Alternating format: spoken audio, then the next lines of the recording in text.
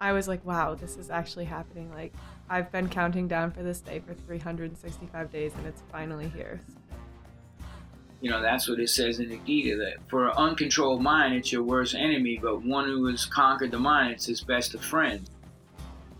I feel like I'm flirting with it, so like why not give it a go? And this is kind of the last. I just turned 29, so this will be the last chance.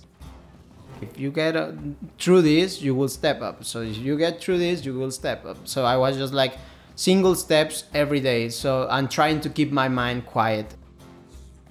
There's going to be a moment where, everything in your body just comes together. And you can't always, know exactly when that is, but you have to believe it's in there.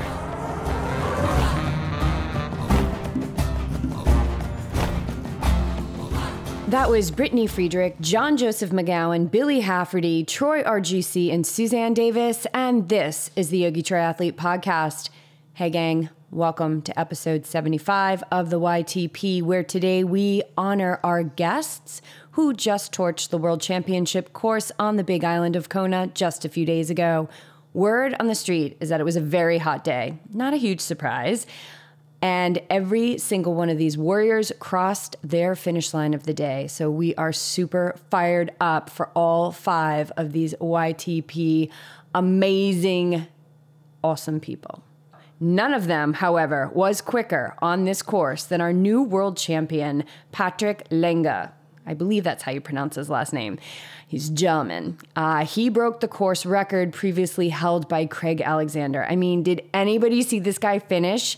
Did you see him pass Lionel Sanders? His form, his speed, it was all gorgeous. I was totally glued to the coverage. Watching him race under the big banyan tree to the finish line left me, and I know so many others, with goosebumps and tears. The human spirit, it gets me every time. And can I just say something about Lionel Sanders? Holy crap, what a pain locker that guy is. And he wasn't even that far behind to take second place. And Patrick, our champion, shortly said after his finish, it was everything he had ever dreamed of. So congratulations. Congratulations to Daniela Reef, our women's champion, and every person who made it to the starting line yesterday. Huge, massive, amazing accomplishments. Anything is possible, you guys, and at Yogi Triathlete, we surround you with the tools to make your dreams possible.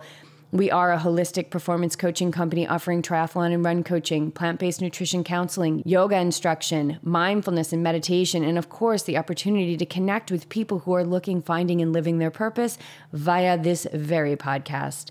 Thank you so much for your support, and today we are diving right in with our first Ironman World Championship finisher, Brittany Friedrich from Yogi Triathlete Podcast, episode 12. We first met Brittany on social media and then in person during our Ride the High Vibe tour of 2016. At the time, BJ and I were living in Lake Placid, and Brittany was in her final weeks of prep for her first Ironman in Lake Placid. The following is from our interview with her the very next day after becoming that Ironman she so badly wanted to become. When I was going back to find the clip that I wanted to pull out for this episode, I couldn't help but notice that I had a bit of a Demi Moore voice going on, and I was trying to remember if I was feeling sick that day or what. But then after listening, I realized it was because just a few hours before, we had all witnessed one of the closest Ironman finishes ever, and I was screaming at the top of my lungs.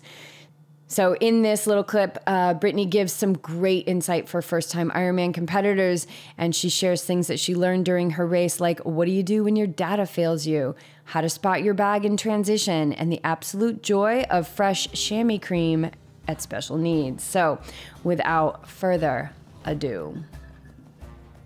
The last hour was my favorite part. It was just awesome watching the last people cross the finish line. It's like nothing you've ever seen. You have to experience it. Yeah. That's what I tell people. Like, people are like, why are you so like addicted to this? I'm like, until you are there and you feel the energy and all the like motivation and encouragement going on, like I just like, you can't put it into words. No, it's unbelievable. The entire day is so beautiful, and I sit back and I just watch. I watch it all. I watch the athletes supporting each other. I watch the fans supporting the athletes, and then the connections between the spectators. And it's so beautiful. It's like everyone comes together for this one purpose, which is to get all those people across the finish line And we always go to the midnight finishers. Always. It's something that we get back to the hotel room and it's like, oh, I'm so tired. I'm so tired. And then I always think people are still out there. Yeah. They're out there. And they've been up since 3 o'clock because we've all been up since 3 o'clock in the morning. And they're still out there. And I'm going to get some food in my body. And I'm going to get back out there and support them. And we always grab a spot right by the finish on the stands. And this year, we were so close that you could just see the expressions on their face. I mean, I got chills. Like, I'm even getting emotional thinking about it because the level of gratitude is so, not only is it so acute, no other time would you be so happy and grateful being so absolutely disgusting and exhausted and covered in Gatorade and sweat and pee and everything and feel so amazing. Like all of that stuff that stuff that weighs us down in life. How do we look? You know, are we good enough? All of that falls away when they come up to that finish line because they realize that they've done something that so many people would look at and just say, I could never do that. Yeah. But there's something about people who do, that you see that there is something that is possible there. Yeah, I was actually lucky enough this year. They had me medal the very last person to cross the finish line. Tell everyone how close that finish was to midnight. Yeah, it was like seconds they were counting down. It was unbelievable. I mean, I can hear the screams in my head. I was screaming so loud you think I was like being chased by a murderer. I mean, everyone, that woman was coming around. She had seconds to get over that finish line, and she did it. So, all right, let's get back to your experience. So you walk down to right into town, and like, what's that energy like in the morning? I don't even know how to describe it. Like, everyone was smiling, everyone was happy, like everyone was saying hi and wishing everyone good luck. And I was like, wow, this is actually happening. Like, I've been counting down for this day for 365 days and it's finally here. So, but I went down, put my water on my bike, put all my nutrition on my bike, filled up my tires, and then I was kind of stood there and stared at it a minute because I wasn't sure if I was ready to leave or not. And then went and just double checked my transition bags. I had put the solo cups on top of them in case it rained, which it did. So good. Oh, that's a good idea. I like that. Yeah, just poke a hole in the top of the cup, feed it the threads through, and it just keeps the water out. There you go. There's a good tip for everyone. Okay, and then what happened? So I just hung out. My dad hung up all the signs that had been made. I actually worked for a summer camp during the summertime teaching swimming lessons, and my campers made me this big poster, so we hung that up as well. It got to be about like 6 o'clock. I don't know, whenever the pros went off. 6:10. Then I started to put my wetsuit on. And I've always been the person that, even in swimming, I don't like to go up to the blocks really early. I like to wait till the last minute just because standing up there makes me really anxious and nervous. So I actually didn't go over to the swim corral until 10 minutes before we started. So you were in the first wave. So what's that? That's sub 1 hour. 50 to 1 hour, right? Yeah. Yep. An hour and less. All right. Tell us about your swim. Yeah, let's hear it. When they started us, our group got broken up into two because they had a couple pros that were coming out of their second loop. And I knew I didn't want to get stuck in the front. I wanted to be with the very first group of people. So they stopped everyone. And if you watch the video, you actually see a little pink swim cap like sprint ahead. That was me. So I ran ahead to the first group in the water and got in. And then I realized as I was like running in that I forgot to start my watch. So I kind of just floated for a second to start my watch and then started swimming. And it was a madhouse. I have never experienced anything like that in my life. I was getting like kicked and punched and I was like, oh, I just need to get out of all these people. And I was trying to swim past people and people were like getting on top of me when I was trying to pass them. So the first loop was a nightmare. Did you ever feel like panicked? I'm really comfortable in the water, so it was you're so not something lucky. Not something I worried about at all. I love how you described it. It was a madhouse. It can be a madhouse. Yeah, the second loop, so I came in on my first loop, and the second loop I was able to get right on the cable pretty much the whole race until the end, and then I started catching up to the people that were still on their first loop, and so I started having to veer off to pass them and stuff, so that got a little difficult, but I also knew I was so close to the end that I just put my head down and went. And then coming out of the water was like everyone is standing there screaming. I I don't know, like it was and awesome. and it's all for you. Yeah. It's all for you. Like, can you believe that you're on the other side of those corrals? Like you're in it. So you get your wetsuit stripped off, which is so fun. I ran out of the water and I went to stop my watch and I looked down and I realized that when I had gotten hit, my watch actually stopped. So my watch read 43 minutes and was paused. And I was like, well, that's unfortunate. So I just kind of forgot about it for a minute because I knew I had to get my wetsuit off and get to transition. So I ran up and got my wetsuit stripped. And so then I used my time like running because I knew I didn't want to sprint down to transition. I wanted to take it easy so I didn't slip and fall. So I used that time to get my watch back going, even though it was going to be a little off. But I knew if I had it, at least for the bike and the run, I could figure out what my swim time was. When I got to transition, I grabbed my stuff. I do wish I had seen some people that put ribbons on their bags. I never thought of that. I wish I would have done that. It was so difficult to find my bag among 2,000 other blue bags, even though I knew which row it was. It would have been so much easier to spot if I saw something. So I got my bag, I ran into the changing tent, and there wasn't many people in there, so that was good because there was a lot of volunteers available. And then I actually had one of my teammates that I race with, I raced for Team Blue Line, she recognized me in the tent and came over and was like, hey, and like helped me as well. So I had 2 people helping me, which was super cool. I don't know. I don't really remember transition that much. It was just kind of like flew by. So I'm just looking at your I'm looking at your swim split right now. So you swam 1 hour 57 seconds, and you came out of the water second in your age group. Mm-hmm. So you were 22nd overall for females out of the water, and it looks like 93 overall, male and female, out of how many people did the race? 3,000, something like that. So yeah. Yeah, so it's pretty clear in the You're legit in the water, girl. You're legit. All right, so tell us about the bike. I had done a couple training days where it was really hot, so I was pretty confident in my ability to keep hydrated and keep my nutrition on point. I knew to do that, though, I had to have a plan. So immediately, I knew I wasn't going to need any water at the first aid station. I can carry about 50 ounces on my bike. So I had 2 bottles underneath, and then I had my Aero bottle. So I decided I was going to do every other aid station. I was going to grab a banana because I knew I needed something a little solid in my stomach, even though I was doing gels all day. And then, so I did bananas on the odd aid stations, water on the evens. When I first started the bike, there wasn't very many people out there, which was like, I don't know, like kind of surprising. But I would be like riding past these guys, or some guys would like ride up behind me and they'd be like, wow, you're so fast on the swim. So that was kind of cool. And people would comment on how young I was because they could see my age on my calf, and they'd be like, that's incredible that you're only 23, like keep it up, you're doing great. So being from around here, I trained on the course every weekend, so I was really familiar with it. Like I could close my eyes and tell you everything about the bike course, and I knew the 8-mile climb out of town is kind of terrible for some people, but I knew like once you get through that, the descent is my favorite part of the whole course.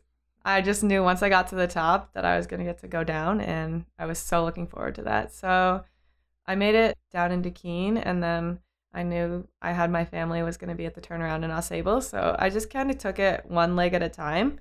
When I did get to the aid station in Jay, though, I realized that I didn't put my chamois butter in my bike special needs bag, and I probably should have, and I was really thinking about how bad I wanted it. So I did recognize one of my friends at the aid station, so I stopped real quick and had her call my dad to try and put it in. He was able to get it in. So oh, that's such a key, because you're coming in hot to special needs, and to have something like that is yummy. So when I pulled up to my special needs bag and that volunteer pulled my chamois butter out of my bag, if I wasn't holding my bike, I probably would have just given her like a huge hug because I was so thankful that they let him put that in my bag. This is what I'm talking about when I say that the level of gratitude gets so acute. Yeah, so I got to the turnaround in AuSable, and I knew like I know the first part of the course is the easy part, and so knowing that, I wanted to make sure I kept my cadence really high on the first part, which I did. That's so key to save your legs. Yeah, I had my cadence sensor on my bike. I don't know, it wasn't working. I'm not sure if it was because it rained the night before and it got wet,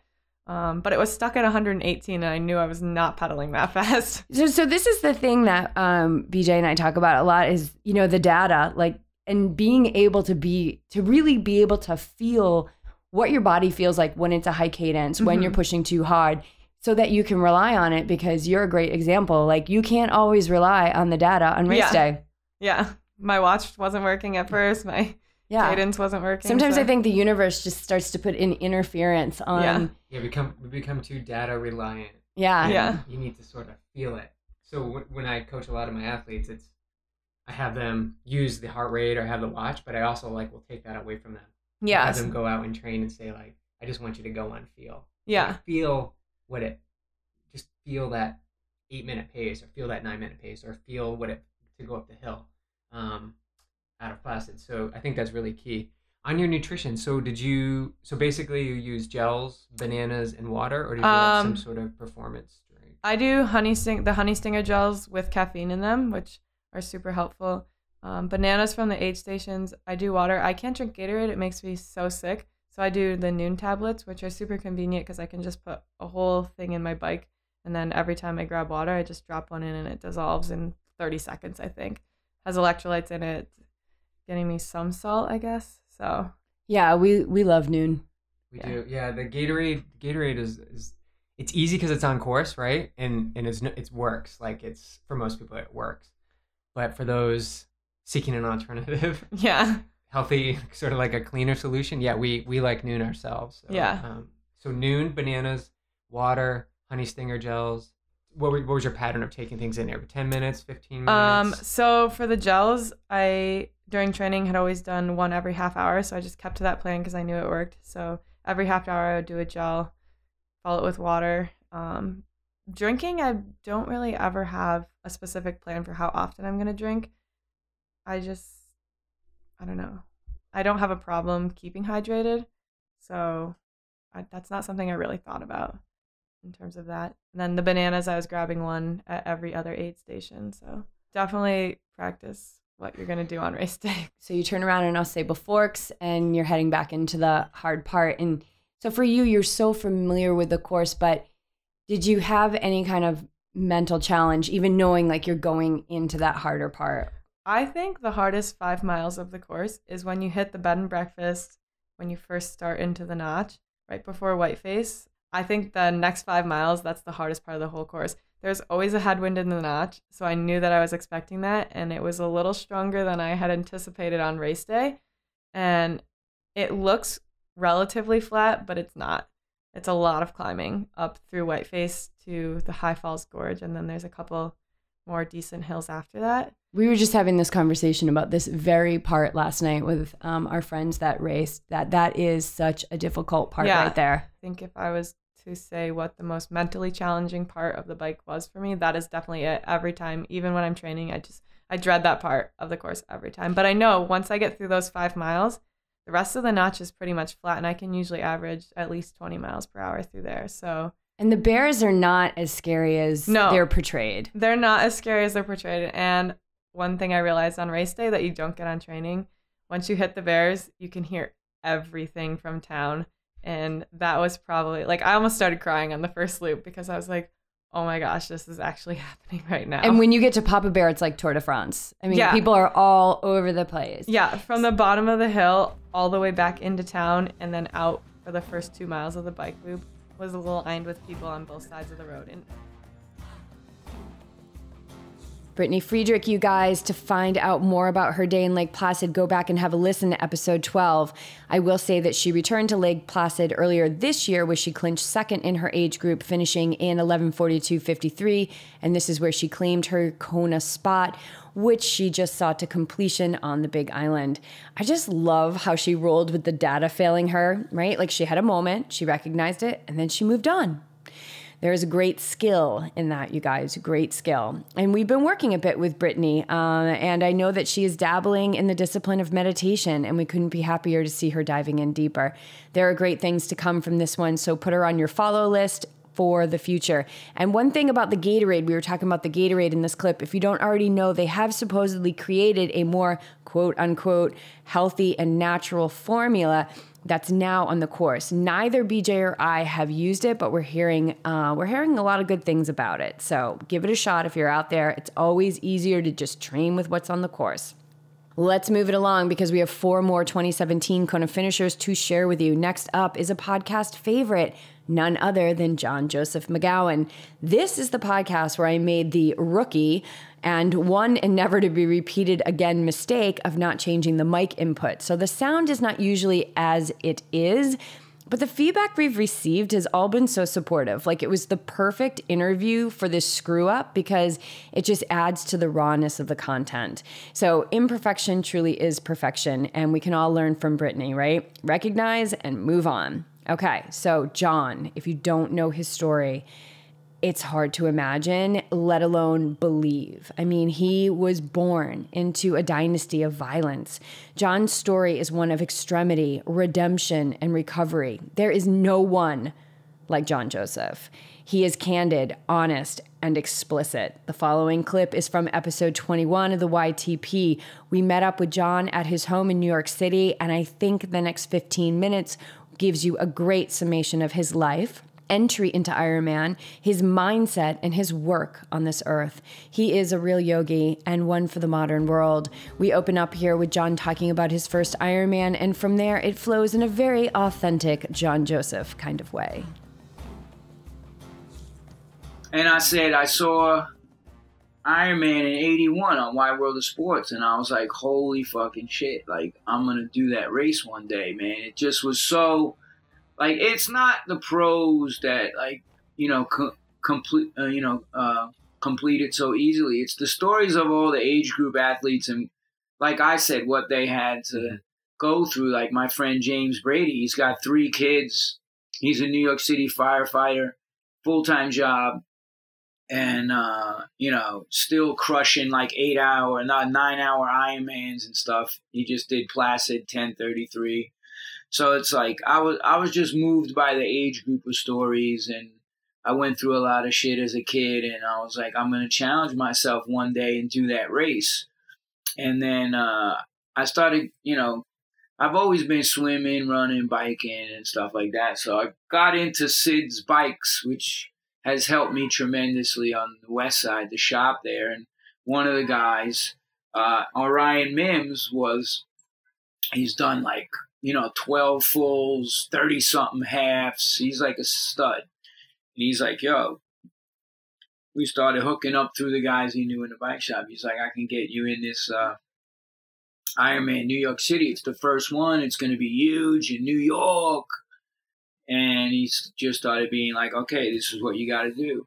And then it was like all these, you know, the tri-dorks that I can't stand. They're like, I think you should try to do it half first. I'm like, motherfucker, do I know you? Do you know what I've been through? Like, you know, if I set my mind on something, you know. You're getting it done. Yoga and meditation and everything I get into, it's, you know, it's you know, you got to rise above all the doubts. You know, that's what Krishna told Arjuna in the Bhagavad Gita. Totally, you know? Man. And you know better than anyone that you can do anything, like, if your mindset's in the right place. It's the mind is that's your real demon. That's the real enemy. Like, you know, that's what it says in the Gita, that for an uncontrolled mind, it's your worst enemy, but one who has conquered the mind, it's his best of friends. So it's the best. I'm like, once I say, you know, and then you put the groundwork in with the nutrition. And I mean, I'm on like superfoods, you know, like just a lot of raw. I do my E3 Live, wheatgrass. You know, so it's like I eat so clean. I don't do any drugs. I don't drink. I don't, you know, obviously don't smoke. So I'm like, I'm going to do it. And I did it. And I played a show the night before with the Cro-Mags because the drummer messed up and booked the show thinking that the triathlon was like, you know, the week before or whatever. And so we had this big concert in Philadelphia for like 2,000 people. And then I had to drive back, take a shower, no sleep. I had a stress fracture in my foot. And it was funny because I made it there and I caught the last ferry up to the transition to Rostock. And it was all the pros. And I'm like, you know, up all night. And I'm like, yeah, you know, hey, you want some Vega? And they're like, yo, like, they're all got their headphones on in the zone. They're just like, get the fuck away from me. Who let this fucking moron? They're like, how'd you get on this boat? Like, really? That's what they were like. Nah, you know.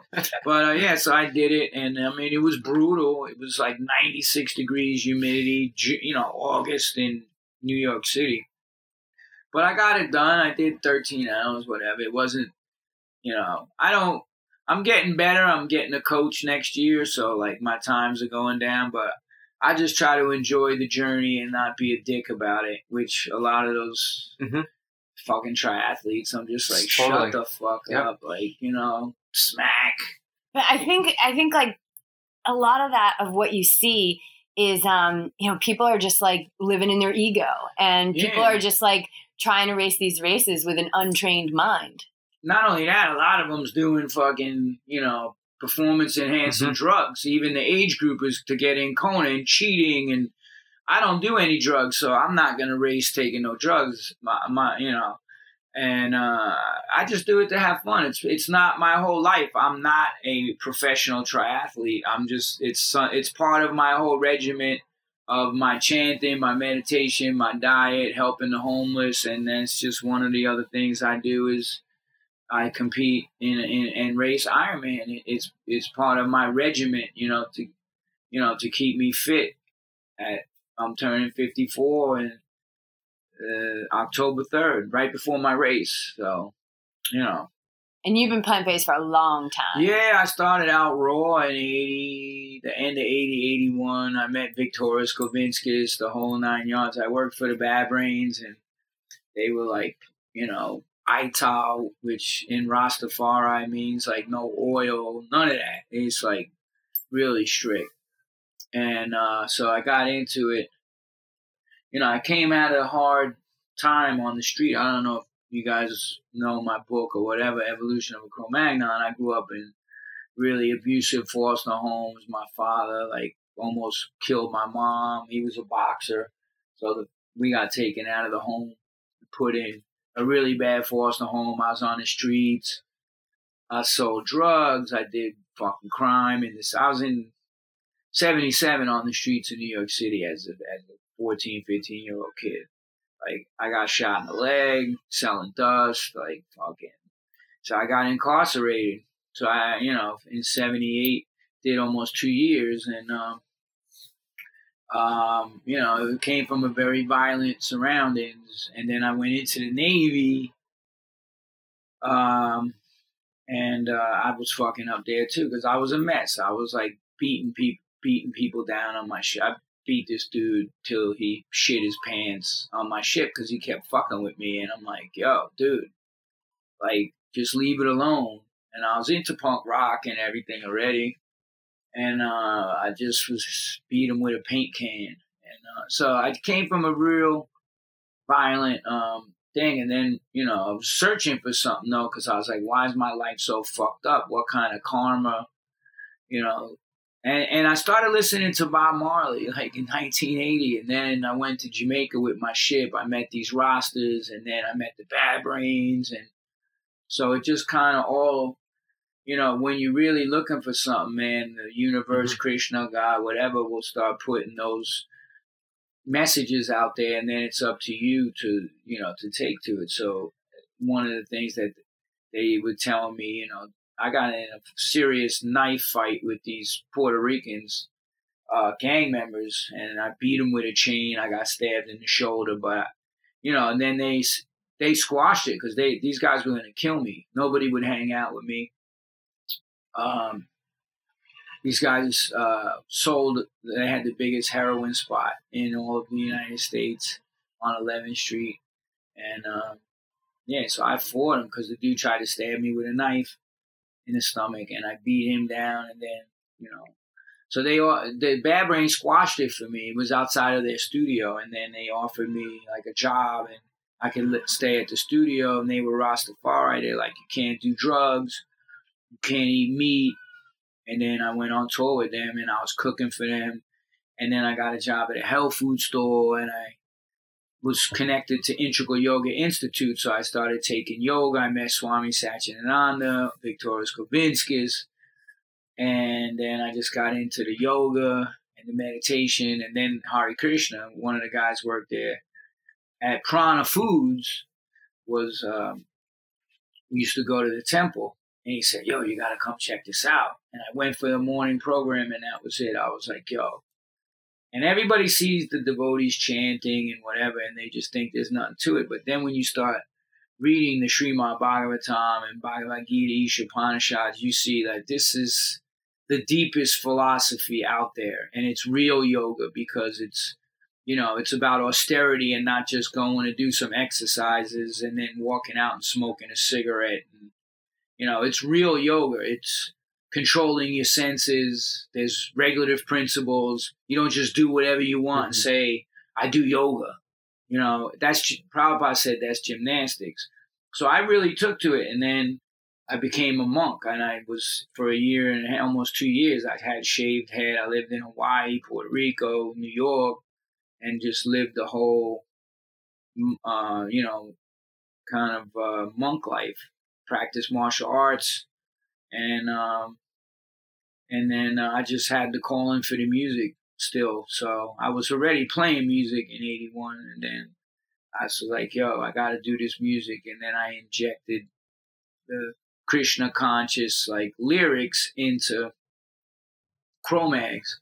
Like the Age of Quarrel means Kali Yuga. So that's what we call the first album. It's like one of the classic punk hardcore records of all time, up there with the Bad Brains and whatever, but it was really spiritually conscious. We had a song, Seekers of the Truth, and all this real heavy stuff, but disguised in a way that the truth was getting out there, but not preaching on a soapbox to people, which nobody likes.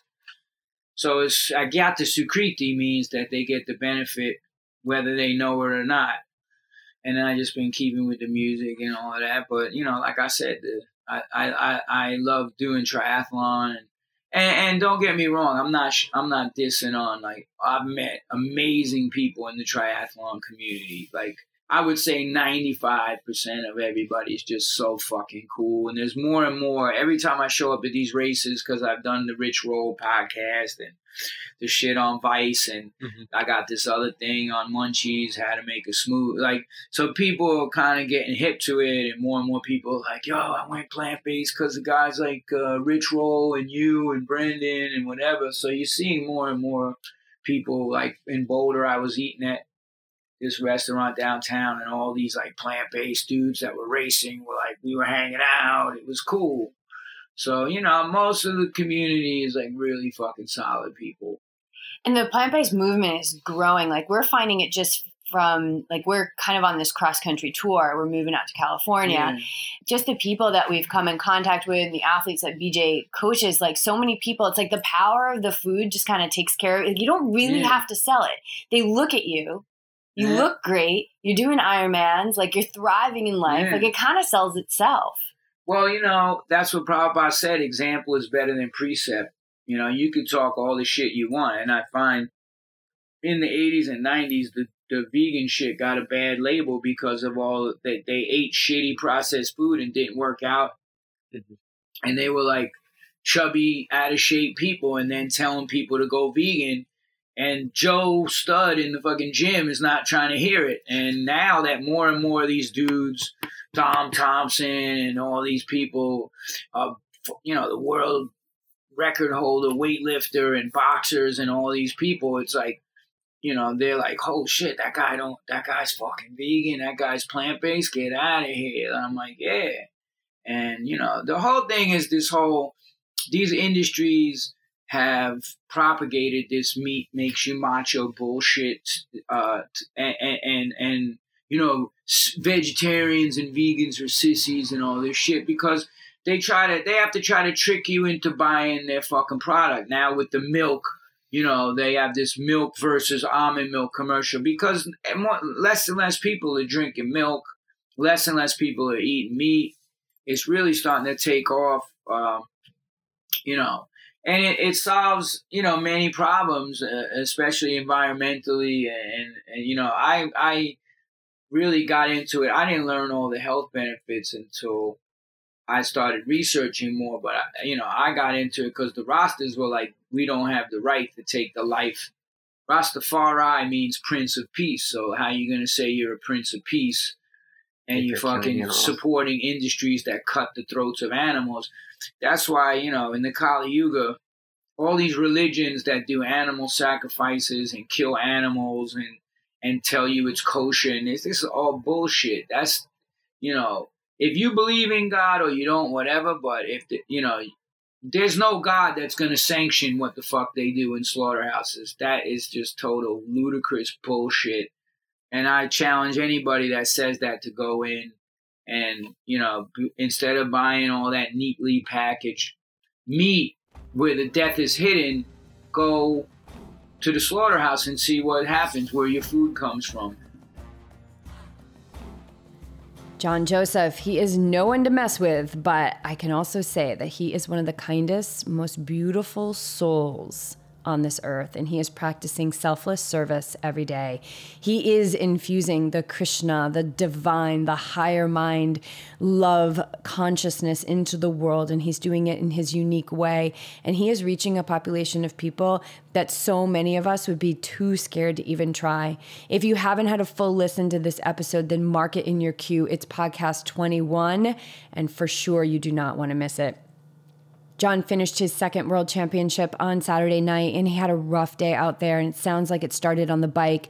But he kept his signature PMA, positive mental attitude, and he got it done with his buddy Alexander on his mind. Alexander is the little boy that John races for in an effort to raise money for his family on behalf of the Children's Tumor Foundation. If you're interested in finding out more about his fundraising efforts, there is a link in the show notes. All right, next up is Kona finisher Billy Hafferty, another amazing plant-based athlete that we met during our tour last year. First in Lake Placid, then he kind of stalked us across the country, right? Because then we connected with him again during our visit with the Iron Cowboy, podcast 41 guest in Utah. And then again in Arizona, where we recorded this episode with Billy, which is episode 49. And then again in Santa Rosa, where his girlfriend Susanna crushed her first Ironman this past July. Billy was also a guest on podcast 64, which was our Santa Rosa Square Table Smackdown. And well, here he is again. So we are excited to be sharing the following clip with you guys. It's a great combo of his plant-based story and his lead up to Ironman Cozumel 2016, where he took second place and gained his Kona qualification for this year. Billy killed it this past weekend in Kona, and Susanna was texting us to say that he was all smiles all the way. I want to switch gears because we've got a couple different things that we want to talk about. You're a plant-based athlete. Yes, ma'am. And I want to talk about that. I want to hear your plant-based story. It really started for me about 3 years ago. Well, I started eating, quote unquote, healthier right after college. I started running, and the running led to some weight loss, and the weight loss led to more running, and then I just started eating healthier.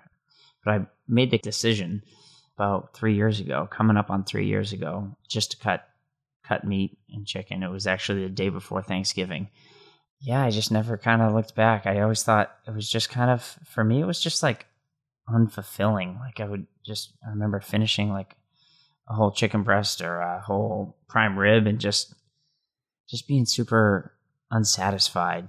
And you can get so much nutrients and satisfaction from a huge salad. I get the satisfaction from eating a big bowl of salad, then cutting up an ounce of steak and eating that. So that's how it started, and I've been pretty much fully vegan for almost 6 months now. So is the cheese the last to go? Yeah, just like you. It's always the cheese, right? It's like the lingerer. It's lingering. Nacho man over here. Oh my God. Oh God. I was there was a time in my life where we had some friends, male friends, who whenever we go out to dinner, be like, oh great, Brian's coming because I can split the queso with him, because BJ never really liked queso.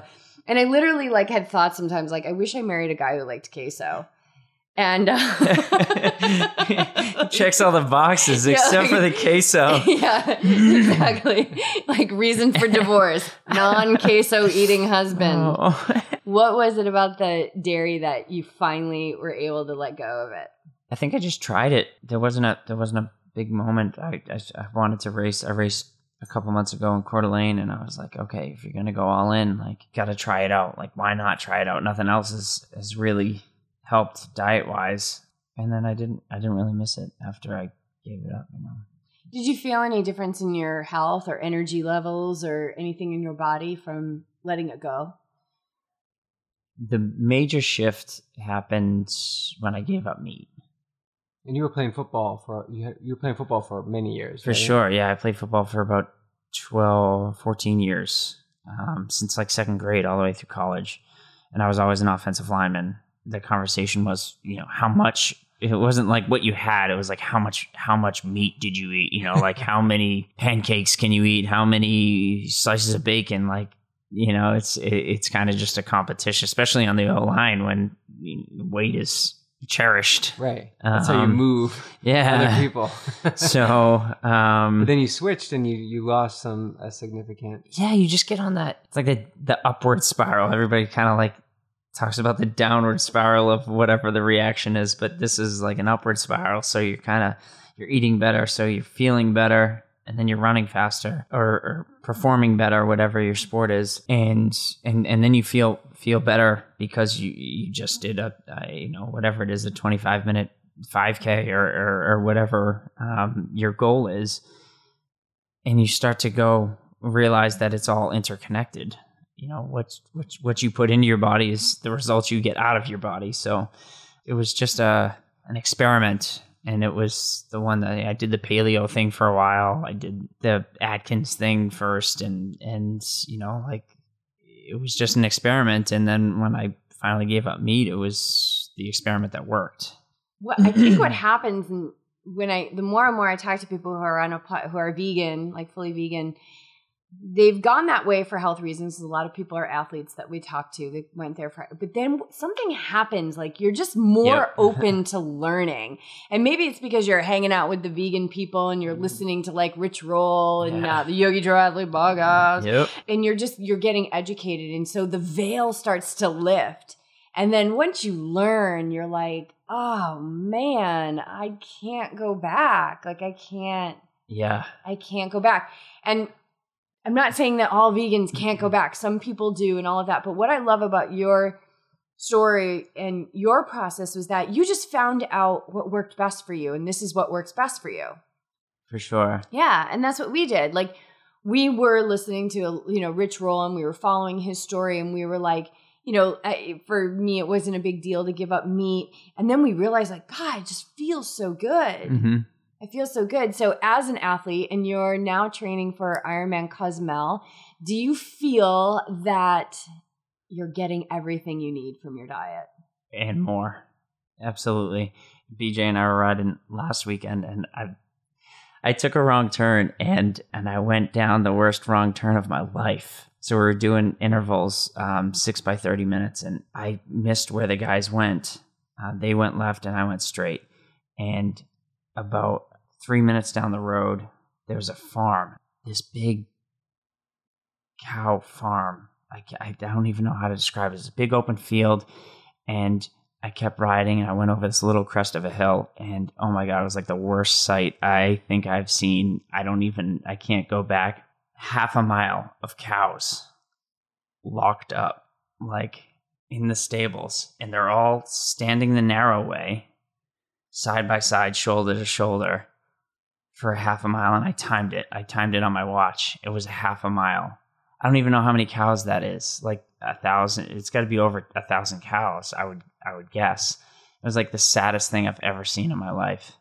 And I took a video of it. At the end, I was like, yep, this is why I'm vegan. Yeah, like this is the right decision. Oh my God. And it was right up against the road, too. Right up against the road. It couldn't be any closer to the road. My goodness. Oh my God.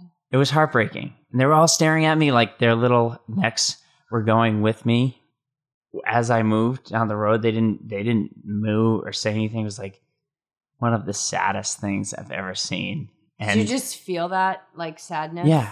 It reiterated the decisions that I've made. Like maybe I had to see that, but man, oh man, my heart just dropped. I knew I wanted to take a video of it because I can't even explain. Like I say, 1/2 mile of cows shoulder to shoulder.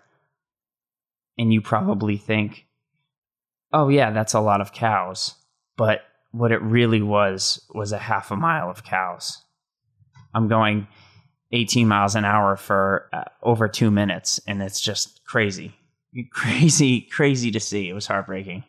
Oh my gosh. So yeah, now when I see that, now when I like go into, you know, drive past a, you know, a butchery or whatever, like it's like that's what you're getting.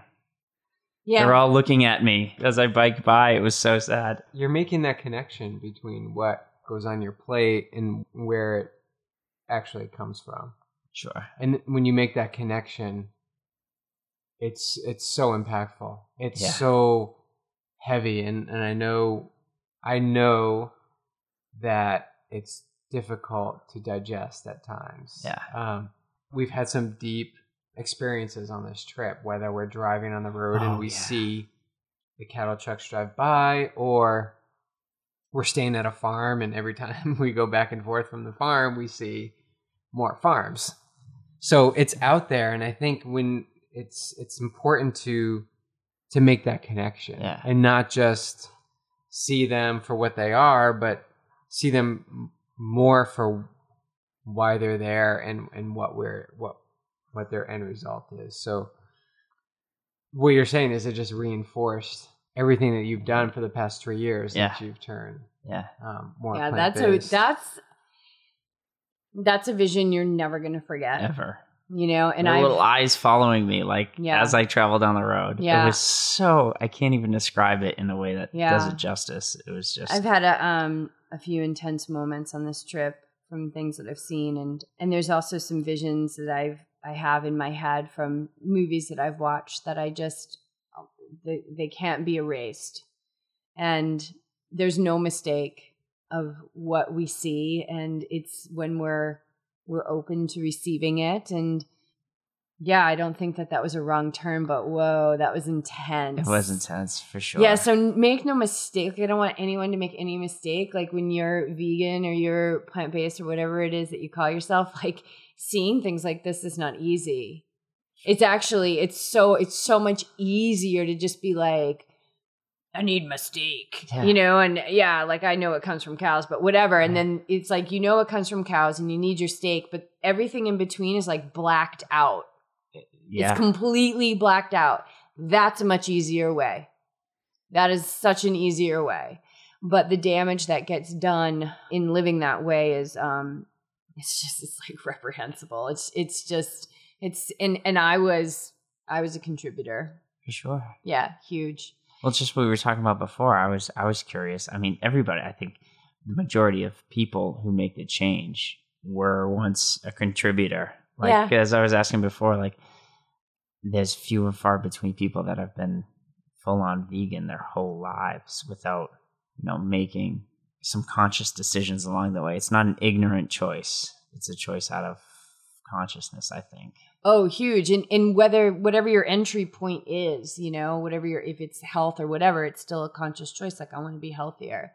And the research now is just, you know, you can't. It's undeniable. As we interviewed Dr. Neil Barnard, and he was just like, there's just no excuses anymore. Like, what's available for doctors to know at this point is just, there's no excuses at this point.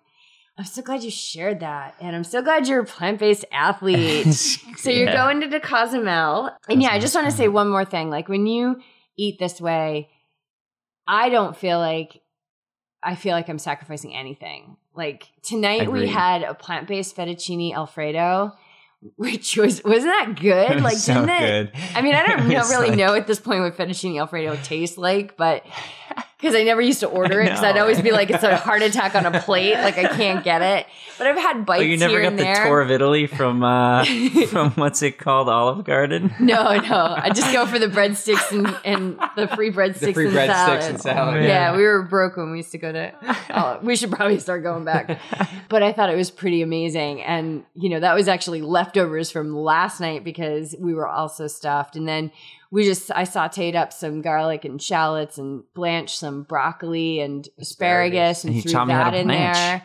What's that? You taught me how to blanch. I just learned how to blanch. I didn't know what it was. Now I was able to serve people who love to blanch. And then roasted up some butternut squash, and it was like so yummy. So there's and you finish nothing. and you feel so good. Yeah. Right. Like, Actually, I was feeling like really tired earlier, and then after we ate, because it's 9:40 at night, Is like it this really? is crazy. Like I'm never up It's a this late late. podcast. And at 8:30, we were like, all right, let's podcast. Whereas if you had like an fettuccine Alfredo, we'd probably be sitting on the couch with our pants unzipped. Passed out. Yeah. The TV on. more wine. Yeah, exactly. But instead, I'm like, I'm ready to go. We're riding the high vibe. All right, so you're moving into Cozumel, and you're training with the Iron Cowboy. We're 3 weeks out. We're James doing good. Lawrence, Yes. who we all Just were hanging out podcast. in Utah. A little shout out to James, who kept us captive in Utah for 6 days. so we were awesome. only going to go for like a day. I think that's so awesome. Yeah, so how are you feeling? Are you feeling prepped I'm and feeling ready? good. Yeah. I wasn't, this was a last minute, not a last minute, but within the last couple of weeks decision for me. I raced Coeur d'Alene back in August, and I knew I didn't really race to my potential. And I was kind of bummed out about that, but I've been there before, and I kind of know how to deal with it. And I just like, man, okay, maybe, I got like one more shot. The end goal has always been to try and get the coveted Kona spot, but yeah, I missed it by two slots, and then previous time missed it by one slot. So kind of been flirting with that, and I don't know why it's such a goal. Everybody's like, oh, why you keep doing it? Like, what motivates you to keep doing it? And I was just like, I don't know. I just feel like I'm flirting with it. So like, why not give it a go? And this is kind of the last. I just turned 29, so this will be the last chance in the 25 to 29 age group. So I feel like it's a time to go for it. What are the qualifying times looking like? What did they look like last year in Cozumel? I wish I could say I don't know. Oh, you're just pulling it up. But we're getting stats. No. I wish I could say I do know. I wish I could say I don't know. The two qualified last year did 9:30s. Yeah. Guess what? The 30 to 34s go faster. I know. 35 to 39s go faster. And this freaking 40 to 44, like, it's crazy. Like, I know. Everybody just keeps getting faster.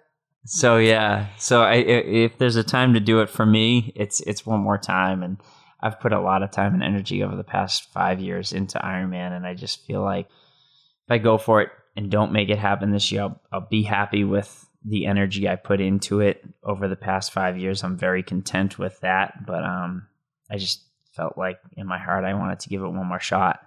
Well, and I know your coach believes in you because I was sitting across the table last Friday night, and he just kept looking at you and saying, you're going to qualify for Kona. I know. And that's a hard thing to hear, right? Is that a hard thing to hear and to agree with?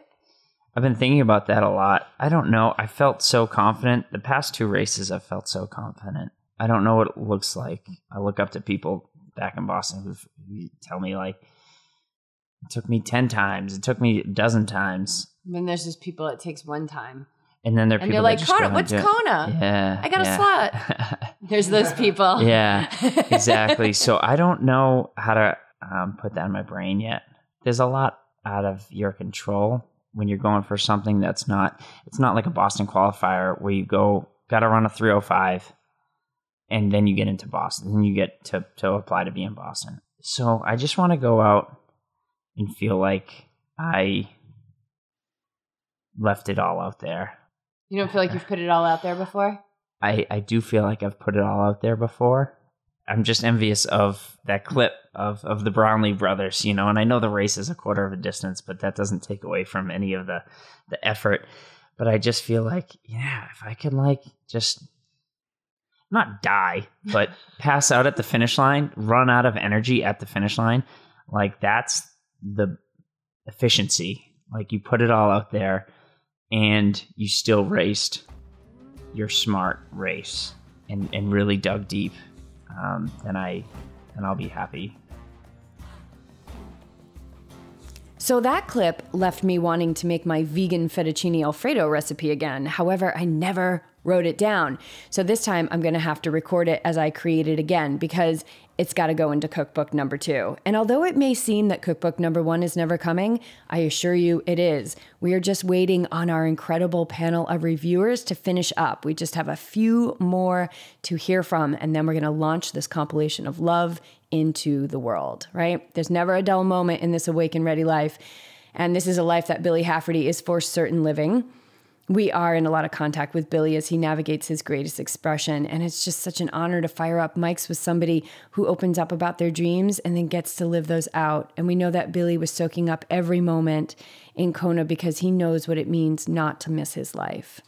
Speaking of a dude that soaks up moments of his life, we're going to piggyback Billy's clip with the one and only Rodrigo Romero Garcia de la Cadena, another podcast favorite from episode 63 and episode 64 from the Santa Rosa Square Table Smackdown. How can you guys have so many favorites? Well, it's simple. This is what happens. We launch, and then you guys reach out to us and you say, oh my God, that was my favorite. And then the next week comes, and then you say it again. That was my favorite too. And it's true that the people that we're being connected with are leaders in life, and there is something to gain from every conversation. And there is no stasis, right? Everything is always changing. So it's okay to have weekly favorites, all right? You just go right along with that. Rodrigo, or Troy, as he is better known here in the States, is for sure living his purpose. And he is one of my favorite people in this world. We enter into this clip talking about his coach, Siri Lindley, podcast guest number 39, and the very beginning of their journey together. I can only imagine the two of them are walking on clouds today. So I'm recording this on Sunday. We're launching on Monday because last night, Troy took 9th place in his age group at Kona. Amazing, amazing achievement. We're so excited for them. And Troy is just innately positive, and more so than that, he is fluid. He has this natural way to bend with the ways of life without resistance. And adding to that, his incredible athletic talent and deep drive to take himself as high as he can in the sport makes him a champion. And this reminds me of our last podcast with Lex and how she talks about choosing a path and staying focused to go deep. That's exactly what Troy is doing in his sport, leaving Mexico, his entire life behind, risking everything for triathlon, and showing us all how to stay strong with a one-pointed focus. I love this part of our conversation with Troy because it reveals how his community stepped up to support him to follow his dreams. And there's no doubt in our minds that we are going to see big, big things from this guy in the future. She's got this view where she can kind of look down and she can see the whole picture. Yeah, like really, really detail on it. Like she doesn't just look at you as like, okay, I'm going to get results out of him. She's looking at you and your situation and now what she's asking of you, and you're 99.1% in. Yeah, exactly. So when you were saying that voice came up a lot, where did you go in your mind, or what did you do to get to just move away from that voice? And it's not like to quiet that voice, because sometimes when you try and move away from the part of you that's saying, who are you to be doing this, that voice will get even louder. But how did you navigate that? Like those moments where you just committed to the training and not listen to that voice? Well, at that moment, like I didn't really know what I was doing. Like I thought I knew what I was doing, because I was saying like, okay, I don't care. I'm going to keep going. I'll keep going. But then everything comes like easily on their way.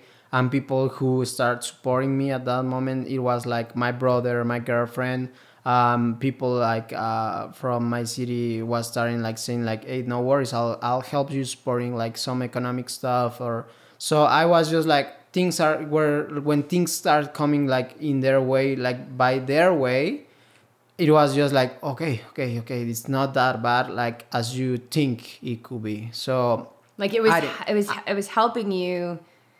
It was showing you that this is what you were supposed to do. Yeah, and at the moment I wasn't doing it because I was saying like, hey, look at me, I'm doing it. Like, no, I don't care like what you're saying, or I will show you that I will do it. Because for me, it'll be never that the reason, and it's never been that the reason. It'll be just always like proving to myself that I can do it. So whenever I was just like really scared or something, I was just trying to get into the other way to the thing like, okay, if you get through this, you will step up. So if you get through this, you will step up. So I was just like single steps every day. So I'm trying to keep my mind quiet in that side, like saying like, no, I'm not gonna listen.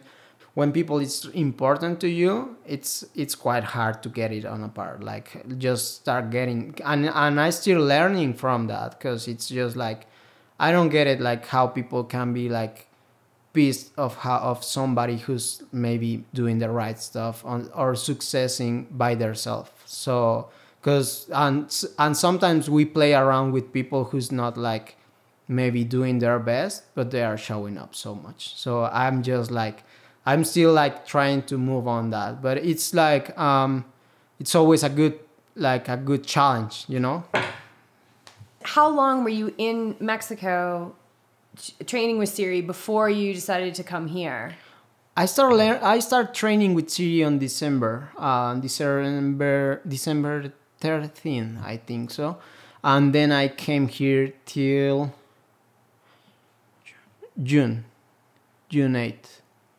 2016? Yeah. So last year? Yeah, last year. Cool. So how is that? So you come to Boulder. The thing it was like, well, that's the other part. Like when I was like, I will always say the same thing. Like all what I learned at the beginning till some point, it was from my coach, like my old coach, because he was like super open with me, like really sharing so many stuff with me.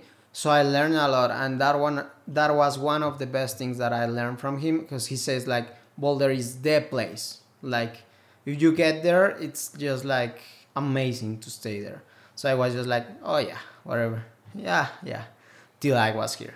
And it's amazing. Yeah, it is amazing. So let's back it up just a tiny bit. What did it take for you what did you leave behind in Mexico to come here? Because you were going to come here for what, a few weeks or? I was like, when I started training with Siri, she says like, okay, at that moment, she didn't have any age groupers, no any age group trainings. So just professional athletes. But she says like, I see something like in you, like I want to be training your coach. We can do like a good work together. Let's do it. And if you will start remotely, and then we will see if you can come after the swim block or after like some block training. So we start training, and then I didn't really wanted to ask like, hey, can I come now? So I was just like, hey coach, I'm thinking like to do Boulder, Ironman Boulder, what do you think? And maybe do like some good block training before Ironman Boulder, what do you say? Yeah, we will check, like we will see. It sounds like a good plan, but we will see. It sounds amazing. So you're waiting for her to open the door for you to come to Boulder. So was that a yes or was it a no? I was just maybe? I was just like at that moment like, okay, I might wait to ask again in another way. So then I was just like keep training, and like literally killing myself in every single session, like so bad. And then I sent her an email like saying like, hey, look, I found like these weeks will working, like what do you think? Like, yeah, absolutely, come, like whenever you want to come. No, I'm missing something. Well, we went to San George, so I raced there. I met her there for first time, and we were talking, and after the race she says like, whenever you want to come to Boulder, you're welcome. So I came back to Mexico, and I was just like really freaking out. I went to my brother, and she says like, whenever I want to go, like I can go now, like tomorrow, like no more, doesn't matter. So he was just like, okay. He's been always like that. I'm always like super excited, and he's always like, okay, and how you gonna pay? And okay, and so he's like the more realistic side. Mm-hmm. So he was just like, okay, let's find a way like to make it work, and you can go, like let's do it. So I was starting like doing it. So then I sent to Siri like, okay, this is my plan. This is the Ironman. Then after that, I can do this race and blah, blah, blah. And she says like, okay, Troy, you can come just till this part of the year. Because after that part of the year, I have my Kona squad. The Kona squad is just like not age groupers allowed. So just till that time, you can stay in Boulder. Otherwise, I cannot be like really paying attention on your session or what you're training or what you're doing. So I came here just with the plan for Ironman Boulder. It was like 6 weeks, I think. I was training here, and before Ironman Boulder, she told me like, okay, I want you to stay longer. Like, I think you are doing a great fit on the team, and we are having like a really good block of training. And she's feeling it. She's seeing you interact with the team. Yeah. She's feeling the energy. She's feeling what you're bringing to the team. Like that's so big. Exactly. So I was really feeling like you easily feel like you can really know like when you belong to somewhere or not. Like sometimes you try too hard to really belong where you're not, and you just have like different signs where you are not reading or not paying attention, and you don't get it. So I was just like, at the moment I was just like, okay, I'll find a way. So I was like, I told you before, I was just calling like to people that he was supporting me in Mexico, like, I have to stay longer. She sent me an email, like this big email saying like, I want you to stay longer. So I did that. I don't know how, but I found a way. And so you're needing to pay rent here. Yeah. You're needing food, race registration, everything. Yeah. So who's stepping up to support you in this? Oh, like I had like two big peoples that they were just like saying like, just try, go for it. Like I remember perfectly one of them. It's a good friend from Tehuacan. He's Nisim. He says like, you don't worry for the business side. I'll do the business side. Like I'll check that. Like you just go for training. You just keep training. And this is your friend that you have a business with. Is that who you're talking about? No, he's just a good friend that he says like, when I first qualified to Kona, he knew that I was qualifying. He also does triathlon, so that he just come close and he says like, I want to support. Like, when he says business, he's talking about the registrations and things like that. Yeah. I want a friend like that. Yeah. So it was just like, I feel like really lucky with that, and there was like so blessed. But you're pursuing all these opportunities, risking everything all the time, and you don't know what's going to be on the other side. I think that you like without knowing you are calling it. Whenever I like at this moment, even like sometimes it's hard for me like knowing like what I'm gonna do like financially stuff. Like for all athletes it's hard, you know, like, but I was like, when you are like in the middle of the way, like in the middle of professional triathlon or in the middle of really working, like it's just like what I'm gonna do. Like in that middle part it's just like still hard, but I don't really worry at the moment, because I know that by working hard, it's just like calling it to happen by some other ways. But yeah, at that moment, this guy says that, and there's another lady that she was a marathon runner from my city. So she was like, when she knew that I was training, it's like a quite of important part, because my family, well, I'm not meaning like my mother, my father, my sister, and my brothers, in like my other part of the family, they didn't understand what I was doing. Like in Mexico, it's not that common to be like athlete. So people think that you are just chilling around in between sessions, or like traveling a lot, racing wherever you want, living, like we say, always living the life. So some of my family came to this lady and says like, I don't know when Troy is gonna like sit down and start working and doing stuff, or like doing something for his life. So thank God this lady says like, what do you mean? Like, I think Troy is doing like the right stuff. Like, you know how hard he works, you know how hard he's training, you know, like how much determination he needs to go like out of racing, like blah blah, like all the right stuff on the right side of the sport. So then these ladies get like click. She says like, I want to support Troy. So she calls me and she says like, what do you need? Like I want to support you. So it was like everything came in the right way at the right moment. Like, because this lady was after Ironman, after Kona, when I was just signing the contract with Siri. So at that moment, I was just like, where I'm going to get like all the money to support all this, what I'm going to do. So she called me like 2 days after that. So it was just like, Jesus, this is not happening. Like that moment when you get like really goosebumps and you're just like, you're like, even I think about it now and it's just like, I don't really realize like how is that possible, you know? Like it's just like 1,000,000% opportunities to happen. So That's how life works. Like, and we're living so we're taking a lot of risks in our life right now, and there's just a lot of unknown in our life, and when we enter into a scenario that feels so right in our heart and feels so aligned with what we're supposed to do, but makes no sense, and we say, how are we even going to be, how is this going to happen? Yeah.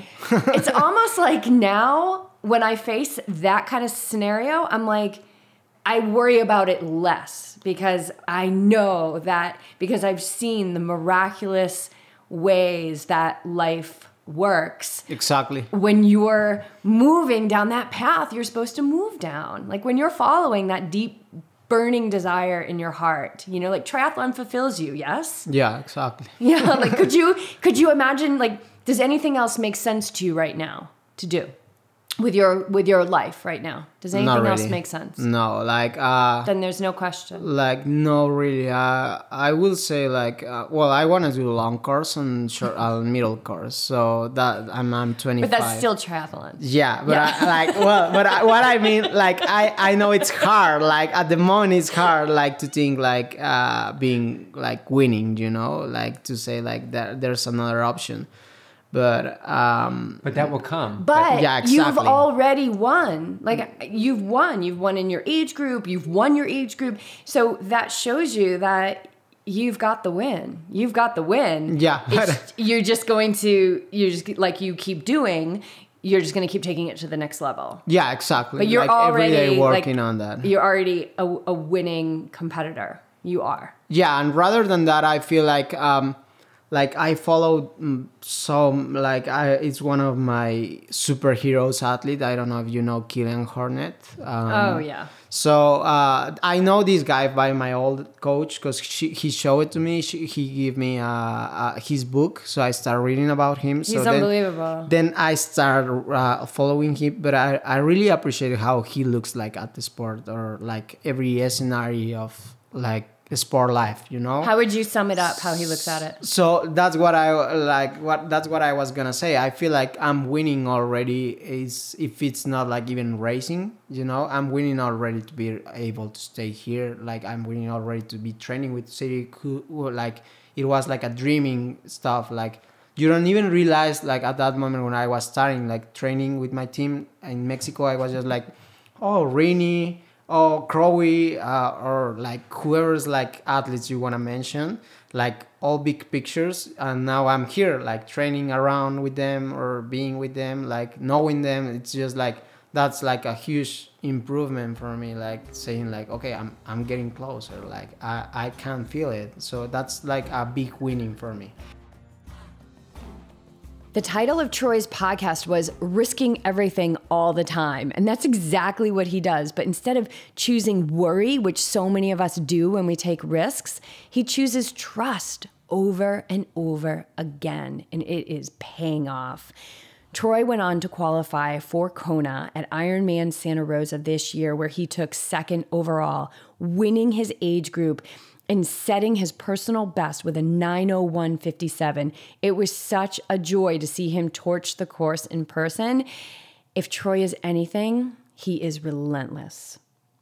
And this leads us to our final Kona finisher. But the difference between this finisher and the others is that Suzanne Davis's most recent World Championship finish line was her 7th. And although not her fastest, she described it on her Facebook page as her best for today, which she goes on to say is all you can ever ask of your body, mind, and personal testing of limits. Describing a great level of mercy, she explains that this is why she loves to compete. And she wanted to share this experience with her family, which she was able to do for the very first time with her sister and parents in tow. Suzanne has a strong faith and attitude of gratitude that lives within, but is not defined by her speedy body. With over 20 years in the sport, she has learned to let go of resistance and deliver herself to the starting line of a race in a state of calm. She is a symphony of greatness. She is one of the best athletes in the world. She is a coach, a mom, a wife, a friend, and we are honored to be connected with her as we share the same hometown of Carlsbad, California. It just has a special energy that I don't get from any other race out there, and I've raced around the world. There's something very unique about those lava fields. I definitely feel just like God and power and just a personal uplifting when I'm going there. Like, because it's you and the elements of heat and wind. And because it's a world championships, you are racing the best of the best. And so you have to expect the best out of yourself. And I guess that's what keeps me motivated. People keep going, when are you ever going to stop doing this? When I no longer feel that euphoria, when I no longer feel that personal challenge, when I don't know what else can I pull out of my body mentally or physically. Because in triathlon, there's always something. There's very few races. I mean, I must have done hundreds of races. There's very few that go perfect.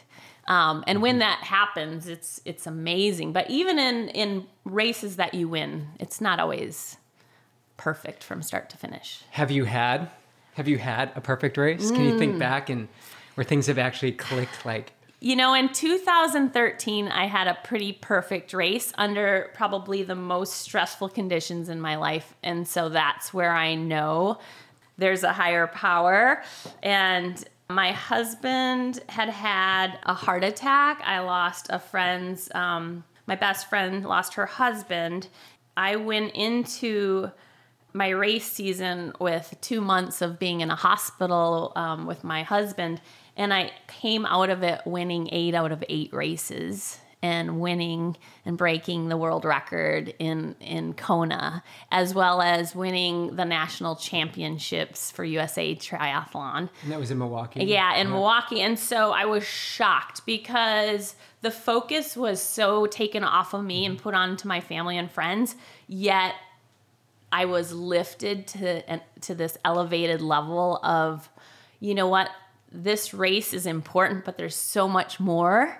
And I think just that's where people have to like get into their mindset to make those magical moments happen, because you have to take the focus off of just you, because there's so much more than that, you know, and that's why I love Ironman. So in the middle of the marathon, the hardest part of the marathon is always probably 15 miles on. And I just had like the song come into my head and like someone was playing music. And then all of a sudden I just felt this like electrifying like energy. And I just started to go. And it carried me again, just this, I don't know where the energy came from, but that's where the patience of your nutrition, your focus on your leg turnover, and then there's going to be a moment where, everything in your body just comes together.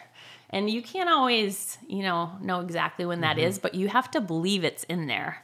And so I think going through all those hard moments made me realize, when everything is out of your control, you have to depend on something else. And so I just prayed and I sang a song and it came out of me. And I think that's where I was meant to do this sport and to share that. I don't know. Well, I think what happened, and let me know if I'm misspeaking, but I feel like you were probably in a massive energy field of gratitude that your husband was alive. Yes. That, it's so sad for your friend, but so grateful for what you still had, that it was lifted off of you. Like there was no room for you to have expectations about goals of what kind of time you were going to hit. So as a byproduct of these things happening, you completely detached. Right. Yeah. Yeah. And so when we attach, this is what we talk about, the bars come down on the cage and then we limit ourselves. And what happened to you is that unbeknownst to you, everything got lifted, and your full potential was able to come out, and you were open. Like, you were so open that these other, and I absolutely know that we are never alone, that these energies were able to come through and support you because there was no resistance. Correct. So I think that's why triathlon is just such a lifestyle sport, because I've learned that over the years, and I didn't have that in my 20s when I was training for the Olympics. And I didn't have that confidence. I didn't have that self-openness or secureness or realization. And so it's fun being in my 40s because you're a lot more, knowledgeable and experienced. I know. And calm.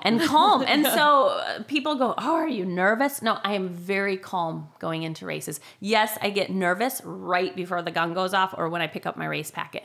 But other than that, no, the training is in, I've crossed my T's and dotted my I's, and the day will bring what it brings. And if I'm supposed to just win, awesome. And if I don't, I know I put my best out there, and I'm going to be satisfied. There's been so many races where I self-critique and I got down on myself. And, it takes an athlete probably a few years to figure that out. It took me probably 10 years. I've been doing this sport for over 20. So as a coach, I really try to share that knowledge of, yes, this was important, or, oh, I'm sorry you didn't hit those paces, or, oh, your heart rate was a few beats off. But what it comes down to is, why are you really doing this race? Was it really to just impress me with that time? Because I don't care. I'm just so proud of you for digging and living this, and it's gotta give you something back. Yeah. And I think that's exactly, if we could go back 20 years, go back 20 years and 15 years, our parents tell us things like, if you do this, I'll tell you it's gonna work. And I feel like with athletes, I just came back from Wisconsin, Ironman Wisconsin. Yeah. And I did the whole thing. Yeah. I went to the athlete meeting, and I went to these swim groups, and I was part of the Facebook group. And you just see all the energy and nervousness and expectations being put out there. Yes. And you see all this energy. And I was there even on race day, and you just see all this energy. But because I've been doing the work over the years, I felt the calmness. Yeah. Come race day. It was just calm. You're just calm. The swim start is the swim start. It's changed from last year.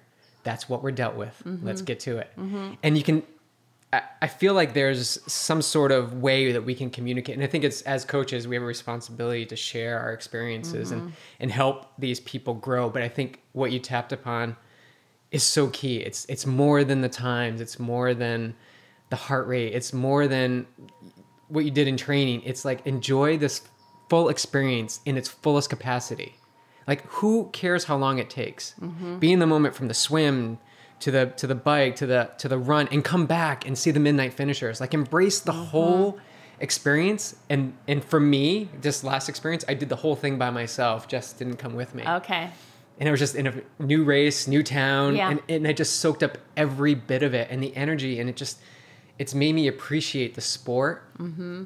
It's made me appreciate what others are working towards. Mm-hmm. And I think as coaches, we have so much to share and help these people along. Maybe even skip a few steps. If I can help you save, a few years here or there, just by detaching from that watch that you're constantly looking at. Right. I just feel like this whole Ironman experience is something that people can truly grow personally from, and it sounds like you did. Yeah, and what really helped, because I was so competitive all my life since college, from running then into triathlon, I got recruited by USA Triathlon, and I was always comparing myself to the best of the best. And if I wasn't, if you, in any sport, if you're not first or second, you're really kind of nobody. I mean, because how many people are getting paid? How many people really know the name? And what was awesome about this sport was becoming part of Team Timex. So there were 50 people from all over the world, doctors, teachers, physio, scientists, NASA scientists, a mom, a trainer. And they all came together. They all did the sport. None of them were saying, oh, what time do you run? And they were so in love with the lifestyle of the sport and so supportive. And I had never experienced that much camaraderie. Maybe because of the way I tried to train and race and always be at the top. But all of these people win their age group or they take top 5. I mean, they're competitive and they're executives or, they have a big balance. And that was such an eye-opener to me and a learning experience. And I am full of gratitude for being on the team because it showed me how people just love this. And it doesn't matter if you're first or 10th, like they just love it. And so if you can just share your training, your racing with people who love what they're doing, it's a win-win. I mean, and you're going to get the memories, you're going to get the relationships, and you're going to get your personal race out of it. And so it's been really fun to do the team race at some of these races with the team. Kona, we always have like about 8 to 10 people at least. And so it's fun. We do a team dinner and it's fun. I really, Tristan is our manager and he just does an amazing job, I think, of correlating all of these great people on one team with awesome sponsors. And it's enabled me to keep doing what I'm doing because I do have awesome equipment. I've got the Trek Speed Concept, with flying colors. And every time I zip down the coast highway, people are like, that is a nice bike. And I'm like, and they go, she looks fast. So just looking fast, I don't even have to be fast. I look fast. It's just, it's laughable now because I'm like, I know I'm a little intimidating looking, but at the same time, I'm like, you know what? I was intimidated the first 10 years of other people that look like that. And now I'm like, oh, if you only knew, I'm just a mom, a fast mom, but just a mom, a coach, a little, a neighbor, so it's fun. It's fun. What would you tell like the 20-something-year-old Suzanne? What would you tell her now? Well, looking back at it sounds like you were uber competitive and, maybe beating yourself up a little bit. Yeah. What would you say to her? I would say find how you define yourself. Like, who are you rating yourself against? Do you know God or do you have a spirituality? I didn't have that relationship at that time in my life. And so I was my worst critic. I wasn't accepting of failure, and so I would just say, in life, whether it was in college where you failed a test or, you got a C in that class versus an A, did you really think like any of your friends thought less of you? And that's almost like the sport. You put this fake, in your 20s, I did. I put this fake idealism, I guess, of, if I wasn't top 3, I was getting a D in that course. And so it's just, why are you rating yourself against that? And I guess because I wanted to get sponsored and I wanted to make the Olympic team. And so you had to be that way. A little bit, but it would have been nice because you've met people like Sheila Termina or Barb Lindquist who had that inner peace and balance. And I wish I could have grown from knowing them a little bit more in my years with racing with them. But now I see why they were calm on the starting line because they had that connection. They understood who they were as a person and didn't rate themselves as a triathlete. I identified myself as a triathlete, not as Suzanne. And so it's like anything. I'm sure if you're a doctor, you identify yourself maybe as a doctor and you forget, no, you're the dad and you're this person, or, you're always, called a teacher or whatever. And you just get wrapped up on who you are. And as a 20-year-old, you're molding yourself into something. And I wanted to be an athlete, and that's all I really knew how to be. And And so it is hard. And so I look at sports now, and you look at, all these people that go through a sport and then they're done and they're bored, or, Michael Phelps keeps coming back, or, what's next? What's next? And there are just people, you're like, well, now what do I do? Because how do I get that euphoric experience? And that's where I'm saying, I hope those athletes learn like I did 10 years ago. My center is God, and then family and friends, and my athletic gift is a blessing. And I can share it with others, and I can brighten my world with it. And I'm so awesome. I'm so amazed and happy that I can still do it at 46.